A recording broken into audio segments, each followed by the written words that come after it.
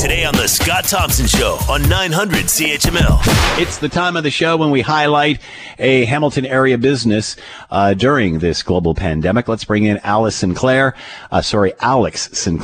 owner of Barton Lettuce. Alex is with us now. Alex, thanks for the time. I hope you're well. Oh, hi. Thank you for having me. Tell us about Barton Lettuce.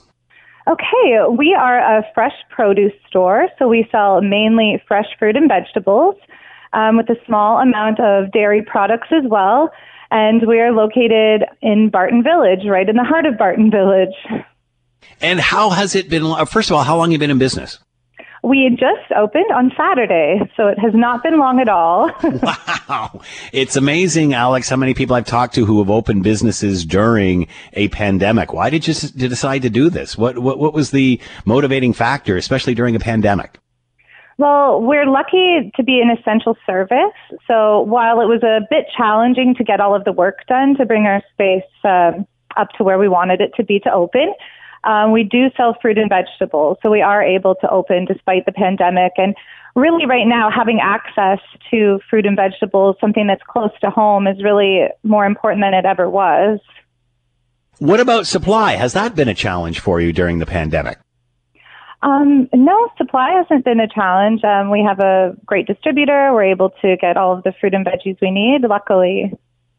And what has the response been opening up during a pandemic? What's it been like developing clientele? It's been a little bit slow to start, but word gets around very quickly. The Barton Village community is a very tight community, we're learning, and we're meeting lots of local people. There's been a really positive response so far, so we're still just trying to get out there and meet the neighborhood. Why did you choose Barton Village?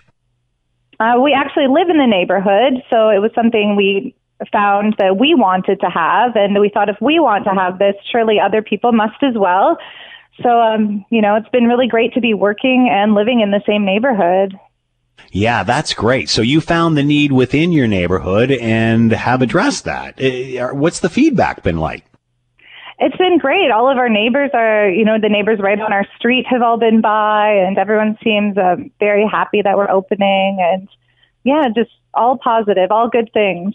What about a website? Have you got a website up and running?